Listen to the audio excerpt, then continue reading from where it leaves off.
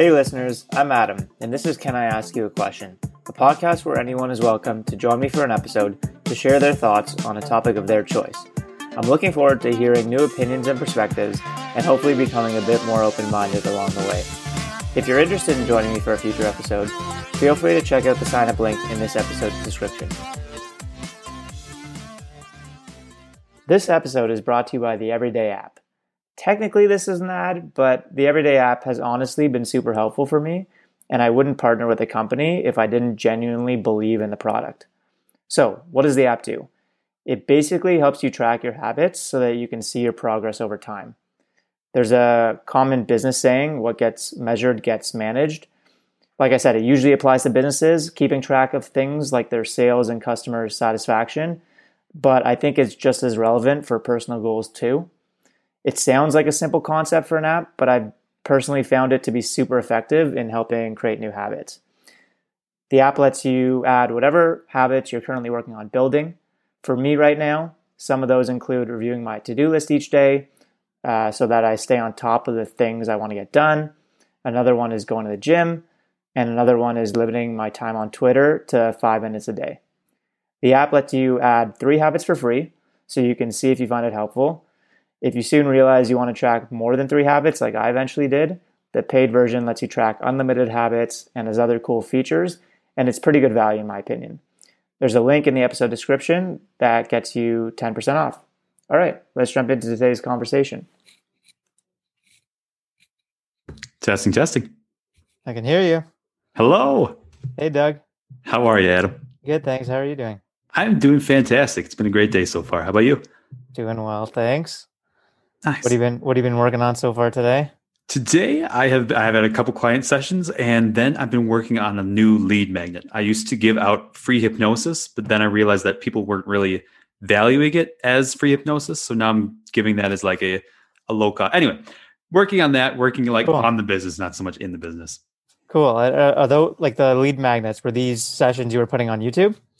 Yeah, kind of. Well, I did it for a while. I put out free hypnosis on Instagram and a couple on YouTube. And as I was saying, like I find that you need to have some investment. It doesn't have to be like you're paying full price, but yeah. If you're giving something for free, people don't really value it. And so I still want to give those resources, but I also want to make sure people are actually getting benefits from what I'm giving out. So yeah, makes sense. Well, anyways, nice to meet you, and thanks for taking time to chat. I appreciate it. Absolutely. I spent time looking at like a bunch of podcasts you've been on recently related to the topic of hypnosis. So I've learned a bunch today, but nice. I still want to ask you a bunch about it. Absolutely. Yeah. I think for me, similar to what I heard from a lot of people who you chatted with, they had an image in their mind of what hypnosis was, which doesn't necessarily match with what you do. So I'm curious if you don't mind explaining your view of what hypnosis is. What hypnosis is in my definition. The easiest way that I've found to describe it is that hypnosis is meditation with a goal. And that's a quote from Grace Smith, another hypnotist in the field. And what we're doing in hypnosis is we are simply allowing our mind to create change at a rapid pace. We are putting ourselves in brainwave frequencies where we can make those changes very rapidly. And I find it's like, you know how it's like, it takes like 28 days or 31 days to create a habit. Yeah. I find that most of what I do in hypnosis is simply taking that 28-day habit path, removing the willpower, removing the time, and doing it in a single session so that when we put it in the unconscious mind, they don't have to talk themselves into it. It's just a habit that's already there for them. Cool. Thanks. And I was listening to some of your free guided hypnosis sessions on YouTube, and I found the similarities to guided meditations that I'm familiar with. And I think generally speaking, people are more familiar with guided meditations. Do you mind explaining in your mind what the difference is between listening to a guided meditation versus a guided hypnosis? Yeah. First, let's talk about the the similarities just to Okay. establish that. Thanks. It all comes down to the brain waves, and I'm sure you've heard me mention this. When we're in our normal everyday conversation, we're at beta frequency. And when we are in hypnosis, we are dropping down the scale. Our brains are slowing down kind of towards sleep. And they drop from beta to alpha, which is like a light trance where you're in, watching a good movie or zoning out when you're in the car. And below that is theta. That's where we're aiming for in hypnosis, because that's where we find the greatest changes. Now, solo meditation doesn't often slow down your brain. It actually speeds it up. But in guided meditation, that's that weird middle ground between hypnosis and meditation, because you are slowing down your brain waves just as you would in hypnosis. And what I find from listening to guided meditations is that oftentimes these teachers are pulling in resources from hypnosis, whether it's the language patterns or it's the visualizations or it's the different psychological tools that I can clearly see are from this hypnotic background. I don't know if they're doing that intentionally or it's just become part of the nomenclature in guided meditations. But what happens in a guided meditation, you are slowing your brain waves down the same way as with hypnosis. Most guided meditations will get you to that alpha state, light trance. But if a teacher really knows what they're doing or you're really feeling it, you can get down to that theta state. And the difference between hypnosis and guided meditations is what you do when you get down there. When you're in the middle of the trance, there are some guided meditations that will give you some beneficial suggestions, like feeling confident or calm or whatever it is in your life. And that's a very rudimentary form of hypnosis. We call that direct suggestion in hypnosis. And when you're in an actual hypnosis session, you can use other tools, things like visualization and changing memories and building in anchors. And I personally find that guided meditations can create some powerful changes just with those direct suggestions, but the flexibility of what you can do and the changes you can make and the problems you can work with are so much greater in hypnosis. Cool. Yeah, the concept of brainwaves and monitoring them and watching them is interesting to me. I mean, I'm familiar with, and I think most people, like the common things that people track are, like heart rate through a fitness tracker, body temperature, cholesterol, or like common health things that are tracked. Are you familiar with I think it's called Muse is the headband? I am, yes. Okay, because I heard about that recently from a friend. Does the Muse headband, is that what it's tracking? Does it track brain waves?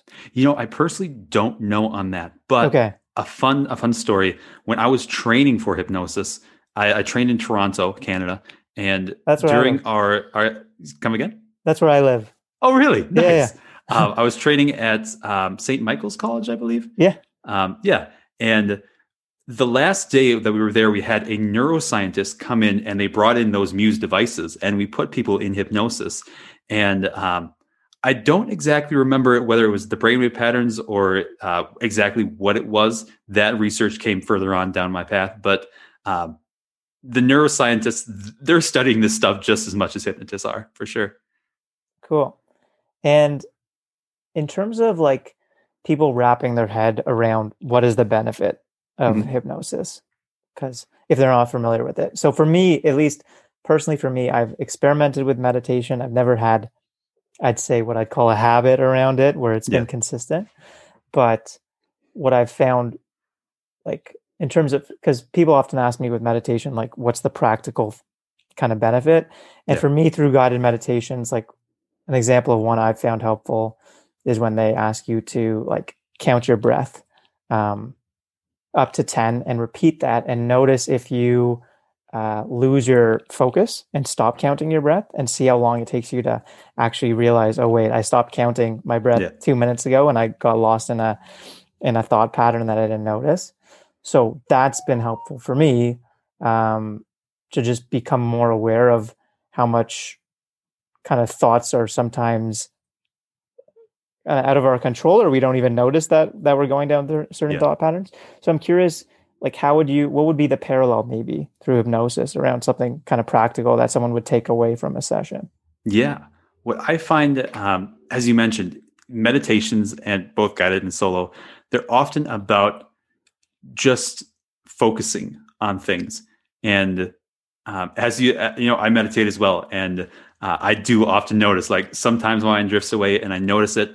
Sometimes my mind is so far gone, I don't even realize it until I'm almost done with meditation. Yeah. And I think the takeaway with that is that hypnosis, when you're doing self-hypnosis, it's a little bit different because you have to be both the person doing the hypnosis and the person in hypnosis. So that at that time, it can be a little difficult to maintain that focus. But when you are in hypnosis with a hypnotist, you can really lose focus consciously because your unconscious mind is listening. And that's the beauty of it. Your unconscious mind, for all of us, it's always listening because it's keeping us safe. It's that fight, flight, or freeze response. And that's kind of where it comes from. But what I find in hypnosis is that even if you struggle in meditation with keeping your focus, like I guess we all do, that's not such a big issue in hypnosis because that's your conscious mind is really not the part of you that the hypnotist is communicating with. And what I was touching on with self-hypnosis versus hypnosis with another person is that you don't have to attempt to maintain that focus because the other person is doing it for you. They're fully aware. They're going to guide you where you want to go. And does that answer the question? Yeah, it does. Thanks. Do you have any thoughts on why hypnosis hasn't become as mainstream, like at least so far as meditation? Man. Yeah. I wonder that myself, like looking in the past decades at how mindfulness has just taken off so much. I think it all comes down to the misconceptions that we have around hypnosis. So a brief history of hypnosis, just to touch on it. We've had hypnosis since the ancient Greeks. That's actually where the word hypnosis comes from. The god Hypnos was the god of sleep, and they would build temples, and people would go to these places, put themselves in trance, and do all kind of crazy, freaky stuff. But hypnosis as a scientific thing got started around the Victorian age. I believe in 1892, that was the first major medical association approved it. That was the British Medical Association. But I think it all came down to the stage show side of hypnosis. There was a point in time where the medical establishment was really kind of railing on hypnosis because of its history with mesmerism. And when someone says, they were mesmerized, that actually comes from one of the early practitioners in hypnosis. To give you a brief history of Mesmer, he practiced something called magnetism, which you would wave a magnet over someone and their blood clotting would stop, which in those days when they didn't have, they had rudimentary tools, was really important. One day Mesmer forgot his magnets, and so he just grabbed a stick and passed it over the wound, and using their mind, the person, they clotted the wound. And instead of saying, this is probably the person's, the person's own body doing this solution, Mesmer was like, I'm a god. And so we get there, like Mesmer, there have been a lot of theatrical hypnotists. And we saw that a lot when the medical establishment was really trying to debunk hypnosis and driving a lot of hypnotists underground, essentially. But the stage show side was still alive and well. And when people kind of rail against the stage show, I've got to remind them that without the stage show, the comedy side of things, hypnosis as we know it wouldn't still be around today. And so I think that hypnosis as a therapeutic sense or as a clinical sense, it's been growing recently. In the past decades, it has been expanding quite a bit. And hypnotists are experiencing kind of a renaissance right now of people entering the field. I know doctors and psychologists and pharmacists who are getting training in this stuff. I think over the next couple of decades, it is going to expand. I think it's just because of the theatrical side of hypnosis, we've got that stigma to go against. I mean, there was never a stage shows for mindfulness, and so it didn't really have to work against that. Got it. I think in one of the episodes I listened to that on a podcast you were on, you talked about some of the, I think there was 7 different techniques that you often use related to Mhm. hypnosis. One of them that I remember was EFT, I think something Yeah, related. Do you mind explaining what that is and your view on how you use it or its effectiveness? absolutely. So a pre-frame to that, in hypnosis, because it's one of those out there techniques, when we go to conferences, we often rub shoulders with people who also practice other out there techniques. One of those techniques is called EFT. It stands for Emotional Freedom Technique, I believe. And it's all about tapping different parts of your body, different acupressure meridians to relieve, I don't know if it's energy or stress or whatever it is that they technically define it. I know just enough about EFT to be dangerous, I guess I should say. Um, the cool thing about acupressure and Qigong and energy work is that these meridians have been discovered around the world. It's not just like an ancient Eastern philosophy. There have been remains discovered in Europe of people, of prehistoric people who were using these tapping mechanisms. I mean, know that because they have tattooed these locations on their body, and they perfectly line up with the locations that were studied in acupressure and acupuncture, hundreds of thousands of miles away in the East. And where I'm going with that, back to EFT. EFT is all about tapping certain locations on your body to relieve that negative emotion. And the technique I practice, it has 6 steps, and you tap through each of the steps. And as you're doing that, you are saying something to keep that negative emotion or whatever it is you want to work on at the top of mind. So when I work with anxiety relief, I have them say like anxiety relief or like anxious feelings as they're tapping to reduce that. And they do 3 to 4 rounds of it. And I always encourage them to bring it to 0, to teach your brain that this is a problem you are all right living without. If someone brings it, halfway down, they get relief, but then they're also teaching their brain it's okay to have a little bit of anxiety. Thanks. Yeah, when I was looking into emotional freedom techniques, um, I was just reading up on Wikipedia, and I noticed so Wikipedia, like it said that um, the consensus is that beyond like a placebo effect, um, it doesn't. There isn't scientific evidence to support it, um, and that it's generally characterized as pseudoscience. And it said similar things about acupuncture, which I was a bit surprised. Like I've never done acupuncture or EFT, Mm. but for instance, in the acupressure realm, I have an acupressure mat that Yeah. I lie on for like back pain and stress relief, and I love it, and I find it very effective. So, anyways, I guess I'm trying to think of the question I'm trying to ask you, but I'm curious. Like, do you view it as a pseudoscience? Do you think that, or do you think that the scientific community like might change their stance on this type of Yeah. therapy? What's your view? Gosh, I really, I wish there was the science to back it up, like the research to back it up. Because hypnosis, when someone comes in and like hypnosis is fake, I can say no. Clearly, like we've got this century of research to back this up. I can't always say that with EFT and the other techniques I practice. Okay. I always tell people that you can use these techniques if you want to. I mean, I'm not going to force them on you for sure. Um, Other people have found extreme results with these. I've heard some amazing, amazing results with these. I've heard of people curing their fibromyalgia with this stuff. I've heard of people dealing with chronic pain, mental illnesses. And I'm in that same boat. I want the science of it. But at the same time, I think it's coming. I think it's coming down the pipeline.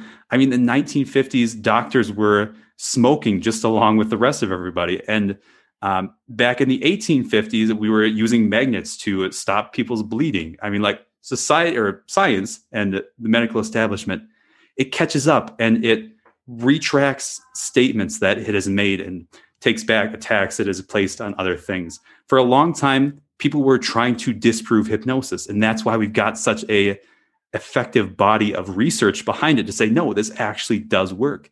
And I think if EFT is on the same trajectory as hypnosis. We're going to see a lot more research in the future about it. What would you suggest for someone listening who's skeptical related to some of the evidence in support of hypnosis? Do you know of any specific like articles or anything you would direct them to? Any people to read into? Oh yes, I have. Actually, on my website, I've got like 7 or 8 of my favorite research studies. I can get some quick facts about hypnosis. In 1892, it was approved by the British Medical Association, as you know. Yeah. In the 1950s, it was approved by the American Medical Association, later by the National Institute of Health, the American Psychological Association. I'm actually working with a cancer group out of Utah right now to bring hypnosis to cancer patients because it's a recommended treatment by the National Cancer Institute. So those are some quick facts. I believe there is if someone really wants to deep dive into the hypnosis, someone in the field of hypnosis has compiled some of the best research on hypnosis, like 101 studies on hypnosis. His name is Richard Nongard, and he offers that for free online. Just send your email or whatever. And that's a great starting point for that. Thanks. I'll check out Richard, and I'll check out your website as well. Absolutely. Related to your comment earlier around some of the differences between meditation and hypnosis, you mentioned meditation you can do on your own. Hypnosis requires 2 people. Mm-hmm. Do you think that hypnosis could exist in like in a guided form, like through an app, where it's, because I know you do the live sessions, right? Yeah. But I know that apps like Calm and Headspace, which are meditation apps, have become very popular. I'm curious, do you think hypnosis might end up in that direction where there's absolutely. an app where it's, yeah? There's actually, I mean, the hypnotists are not the most technical people. They're most, a brief note, like I am probably one of the youngest clinical hypnotists. When I go to conferences, everyone else is older than me by like 20 years. And so that note being aside, there is at least one major hypnosis app already out there. And hypnotists have been putting out pre-recorded audios for decades now. You can use hypnosis without an actual hypnotist being there. And it's a very effective way to get started in hypnosis. These tracks run anywhere from like $20 to like $50 or something. Very cost effective. And for a long time, people were wondering, like, how effective are these actual tracks? And they did a study on it. And depending on how invested a person was in that change, it can be just as effective to listen to that pre-recorded track as to have an actual hypnotist. Now, to create a pre-recorded track, the hypnotist has to be a little flexible, because when you're working one-on-one, you can tailor make it exactly to that person. But in an audio track, you've got to expand it out and make sure it hits with the general audience. Yeah, it makes sense. Do you have any examples, like personal examples with that you're able to share related to people you've worked with, clients you've worked with, and some of the benefits that they've seen? Absolutely. As I work with confidential information, so I am bound by HIPAA confidentiality. So all names are changed. The one I often tell is the story of Bill. He was a CEO out of California, and he came to me because he'd gone over the handlebars of his mountain bike, and he was having anxiety about getting back on. And we went and we worked on his memories about biking and the anxieties he was feeling on it. And it became very clear that it wasn't just this issue that we were dealing with. And we looked at his timeline and his past memories. And there was this memory when he was very young that he had completely blocked out. He didn't even remember it consciously. He had been like, I don't know, 3 or 4, something around that time age. One of the first times he rode a bike, his father had not tightened the training wheels enough, and one of them fell off. And he had that terrifying moment of losing complete control and tipping over and falling on the concrete. And when we worked with that memory, we were able to give him resources and strip away that negative emotion so that he no longer felt that fear. And he came out of the session. He was a little bit dazed and he called me up a couple of weeks later, and he said he was seeing amazing changes, not only on the mountain bike, but in his business as well. He was having new courage to pursue new business opportunities and to also start a blog that he'd been working on for 3 years. Or I should say he'd been, trying to start for 3 years. And that's the story of Bill. Just actually, a couple months ago, I worked with a woman, let's call her Jenny or something.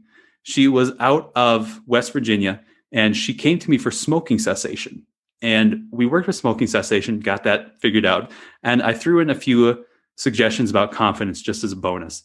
And I talked to her not long after that. And Jenny said that she'd actually left her relationship. And I was a little stunned by that. Sometimes we have unexpected consequences, usually in the good sense. But she said, I link it back to that hypnosis session because you gave me suggestions about confidence. And I'd been sitting in that relationship for years because I hadn't felt confident enough to leave it. And so not only knowing that she could quit smoking gave her that confidence, but those suggestions built her up that she could pursue something that was a little more beneficial for her life. Thanks for sharing those stories, and congrats on having such a big impact on people. That's absolutely awesome. I'm still honored to this day that I can help people in such amazing ways. I get the calls, and the part of me is like, oh man, like we actually worked together. We created that change. It blows my mind. So Doug, the way you described those sessions, it sounded like in some aspects there was some two-way dialogue where you're asking the client questions maybe and trying to surface things. Mm-hmm. Is that the case? Because my perception of hypnosis is that it's more like one way, like the client is not responding, but they're being hypnotized. So there are two ideas of clinical hypnosis. There's the traditional model, which is the hypnotist literally just tells you what to do, what to fix. And then there's what we call the Ericksonian model, based off of Milton Erickson. And then that came around in the 1950s or so.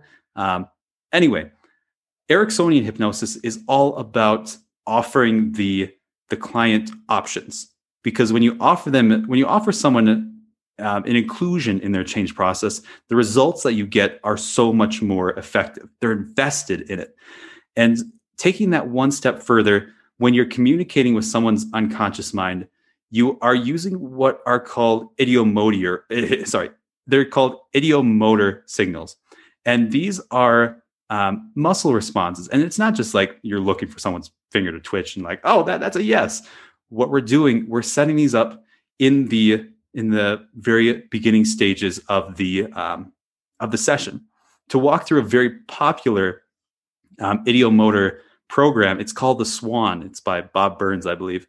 But you have a person put their elbow on the table, and then they have their little hand here, and then you're talking to the person, and then you gradually switch and you say, now I want to talk to the part of you that controls such and such a problem. And when you're ready to give me a yes signal, go ahead and twitch one of those fingers on that hand. And usually within 5 seconds, one of their fingers twitches and the person freaks out. They're like, I didn't do that. Like, what was that? And I love that one because it shows them the power of their own mind. And so when working with the SWAN, we talk to that part and we say, give me a sign for yes. And then it twitches, and then give me a sign for no. And then another finger twitches or another signal twitches. Now, there are some ways or some forms of hypnosis where you can get direct communication, like a person can communicate and speak in trance. The problem with that is that you typically can't do that when a person is all the way in that theta state. They're usually in a light trance. And so I've found it's more effective to communicate with yes or no answers with the ideomotor responses rather than to communicate and get a vocalized response. Thanks. In the second example of the two stories you gave, you talked about smoking cessation. So when I look on Wikipedia, and not by no means should Wikipedia beat the source for quality information, but it does reference different kind of academic journals and stuff. So one line it says is that hypnosis for pain management is likely to decrease acute and chronic pain in most individuals, although meta studies on the efficacy of hypnotherapy show little or no effect for some other problems such as smoking cessation. So my question is, like, how confident are you on the link versus placebo? Like, do you think, like you mentioned, and I totally agree with you that sometimes the scientific consensus can change on things. Mm. So I'm just curious, like, where do you stand on the likelihood that the scientific consensus will change versus more evidence showing that it would be a placebo, or it's not the hypnosis aspect and maybe it's the talk therapy component that's driving it? So many things to break up there. Yes. Hypnosis for smoking is actually not the most effective use of hypnosis. Okay. It's actually one of the things that hypnotists are like, yeah, I don't really want to do hypnosis, but that's what everyone comes to me for. I think that's because smoking is such a binary issue. It's what we call a digital issue. It's either off or it's on. You either are smoking or you're not smoking. Yeah. Whereas working with someone with weight loss, that's an analog issue. You are at different points on that scale. And so when a person sees that change, that they stop smoking, we've built it up in our society to be so hard. And when you actually make that change and you link it to something like hypnosis, it blows people's mind and they talk about it. Now, the thing that makes hypnosis for smoking cessation so difficult is that it comes down to the idea of threshold. When a person is ready to make the change is easy to make as long as you have the right tools. It's the reason that a person who finds out they're about to be a parent can stop smoking or drinking, whatever their issue is, like overnight, because they're ready to make that change. When a person signs up for a smoking cessation session, they're usually in that frame of mind. But the problem is it might be a week or 2 weeks before their actual session. So when they show up, they're like, well, I already paid for this. I might as well go and try it out. And so they're no longer invested in that change process. And that's why I think hypnosis for smoking cessation isn't often as effective as other types of hypnosis. Now, you mentioned confidence. And that is one of the huge things that they teach you when you're doing hypnosis training. Not so much because it's a placebo thing with hypnosis, but because if I come into a hypnosis session and I'm like all bent over and like, well, I don't know, we'll kind of see if this works and try some other stuff, a person's not going to invest in that because they're reading my body language. They need to know that I believe in hypnosis. When I come in and I say, we've got 100 years of research behind hypnosis and I believe it, I do it every single day on myself and I'm living it, that bridges that belief that it can happen for them. Our conscious mind can really interrupt the effects of hypnosis. When a person believes that hypnosis is not going to work on them, no matter what you do, it probably won't, because their conscious mind is going to literally block anything that you attempt to do. But when you are confident about it and you get that conscious buy-in, you get so much more effective results. And one more thing that I wanted to touch on, you mentioned hypnosis for pain relief. Yeah. That is one of the most effective uses for hypnosis, especially chronic pain relief.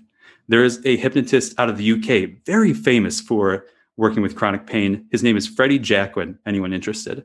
And he explained it to me once this way, that pain, especially chronic pain, is just a signal sent from one part of our body to our brains. And in the case of chronic pain, whether that's a back issue or a past injury that they had, it's their body sending that signal to make sure that they don't re-injure that thing. But the problem is, if that part is continually sending those messages, then you're not aware of new pain that might crop up. And so you might be hurting yourself further because you can't feel it because you're still feeling this chronic pain. Yeah. And so it's a redundant signal. And so what they do in hypnosis, in those senses, we get agreement from that part of you that controls that pain response that, okay, we know that, this is an old injury and the person is consciously aware they should not, injure themselves again. Is it all right to reduce the signal? And almost always get the yes response. And so we reduce the signal, and oftentimes it goes away completely. Sometimes it goes away a little bit. Now, there are a couple of caveats to build into that. One, we always make sure that their mind knows that if they're doing something ridiculous, like about to re-injure themselves, they can bring back that pain as a message. Also, we want to make sure not to do it with acute pain, or especially without a doctor's note. Because if I work on someone's pain for an ankle, problem, let's say, and they've never been to the doctor yet, and I don't have that doctor's note, they could have a broken ankle, and potentially we could reduce that pain, but they might walk around and injure themselves further. And so when working with pain, I personally always get a doctor's note, and that's what I'd say about that. Interesting. On going back to, you mentioned kind of two different forms of hypnosis. Mm-hmm. One of them's kind of one way, one of them's two way. Do you find one of the two methods more effective? Do you use one of the two methods more than the other? Personally, I really like the two-way hypnosis, but in hypnosis, I always attempt to meet the person where they're at. That's why I ground myself in science, so that I can work with doctors and psychologists and psychiatrists. But if someone wants to come in and they're feeling woo-woo and they're like, I want to learn what what my life was like in the 12th century or something, I'm like, all right, let's go there today. I always find that I want to take people to that secondary or that two-way hypnosis, but sometimes people have it built up as hypnosis as that one-way model. Yeah. I was working just this week with someone. I was attempting to do the two-way model, and I really wasn't getting that much response. And finally, I was just like, I've just got to be very direct. Like, they were giving me one-word responses in their intake interview, and it was like, I should have seen it from the start. Like, this is probably what's going to be most effective for them. It's all about giving the client what's going to give them the best changes. Cool. For the two-way model, do you have any videos on your YouTube page? Like, do you have any examples where maybe a client has been willing to be shared in a video to give people, potential new clients, like a better sense of what that model looks like? Gosh, that's a great idea. I don't yet, but if someone wants to, we talked about ideomotor work. If someone wants to see that in action, just Google Bob Burns, The Swan. And that will give you I'm sure there's hundreds of videos out there on it.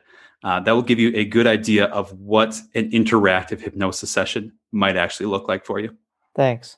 And if someone listening is interested in potentially working with you, is there a particular video? I know you have a lot of videos on your YouTube channel. Is there a particular one or a particular place you would want to direct them to learn a bit more?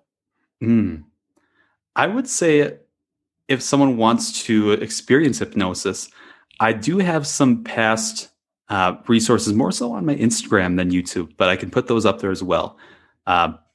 I've done work with anxiety relief and food cravings and seasonal affective disorder, and I put those up for free on my Instagram page. Just search through my IGTV channel. My handle is @makingyourmeaning. And I do have some free hypnosis giveaways on my website, and that is anywherehypnosis.com. Thanks. And Doug, do you have a sense of what percentage of your clients walk away feeling like it was worthwhile or a positive experience? I know it might not work for everyone, but do you have a sense? Yeah. As with anything, any change modality, hypnosis is not 100% effective all the time. I would say that right around that 80 to 90% mark. When I started off, I was seeing about a 70%. And then as I was really learning these techniques and getting confident in them and showing people that I can get these results, my effectiveness really went up. I would say most months it's right around that 85%. And how many sessions do you recommend or typically have with a client? Over what period of time? Is it an ongoing thing? Yeah. I know a lot of hypnotists who say, I can fix an issue in a single session. And that's cool. And that sounds great for marketing. But what I find is it's like you're ripping out that problem and slapping up something in its place. And it's not very elegant. And the change is probably not going to last forever. I find that the best results come with a program. Typically, I recommend clients go through a program. Typically 3 to 5 sessions is a great place to start. And it's usually about a week in between sessions. Some different issues, they require more than that. Some are very, they're like for when I'm working with weight loss, it's typically like 4 sessions and that's it, because that's all I need. But when I'm working with a really big issue, sometimes it does take more than that. Thanks. Oh, and I wanted to ask you, what is your thoughts on NLP or neuralistic programming? I think you brought it up on a different podcast episode. Yeah. I personally love NLP. I'm still learning it, but NLP comes from hypnosis. It's an offshoot of it. They built or they created NLP by studying hypnotists and different therapists to see what made them so effective. And when I'm both in the hypnosis world and in the business world as an entrepreneur, I see it everywhere. Like a lot of people don't realize that Tony Robbins, one of the most famous business gurus of all time, he is an NLP practitioner. And these techniques, they're so rapid, and you don't have to label them with the funny word of hypnosis. You can just call it a visualization technique or a mindfulness technique, or you can just say, hey, imagine this with me. Or it's so flexible, and it's something that I'm expanding into more. And I'm also folding in those techniques into the actual trance process in hypnosis to get some amazing results. So what would you say to someone? This one is similar to, I think, EFT in that, like when I read into NLP, it says there isn't really scientific evidence yet supporting NLP, and it's considered pseudoscience. Like, would your suggestion be? So I think hypnosis is a little different in that there is science to support it, but for these other areas that don't have the support, would your recommendation still be like to try it and see if it works for someone because you think like the scientific consensus can change? I would say so. Personally, I believe NLP has a lot bigger track record, especially in the West, than EFT. I mean, we've been using this since like the 60s or the 70s, whenever it really started coming out and getting popular. And yes, there isn't a whole lot of science behind it yet. I mean, it's only been around for a couple of decades, but the sheer popularity of it in the business community. If you go to any life coach or any business coach, I guarantee you they're using NLP techniques, whether they know them as that or not. NLP is a very effective way it looks at how our mind works rather than fixing problems. It looks at the processes it does or it uses for creating memories or creating our emotions. Cool. Thank you, Doug, for the past 45 minutes. I've learned a lot about this world that I wasn't that familiar with. So I really appreciate it. Is there anything you were hoping to discuss that we didn't that we haven't chatted? Man, this has been a fantastic conversation. I think we've really touched all the bases. Yeah. Awesome. Well, yeah, thank you so much for your time. And it was great meeting you. Absolutely. Great to meet you as well. All right. See ya. Bye, Doug. Bye.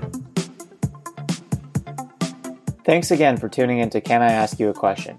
If you liked this episode, I'd really appreciate it if you left a rating on iTunes or Google Podcasts or wherever you're listening from so that more people like you can discover it.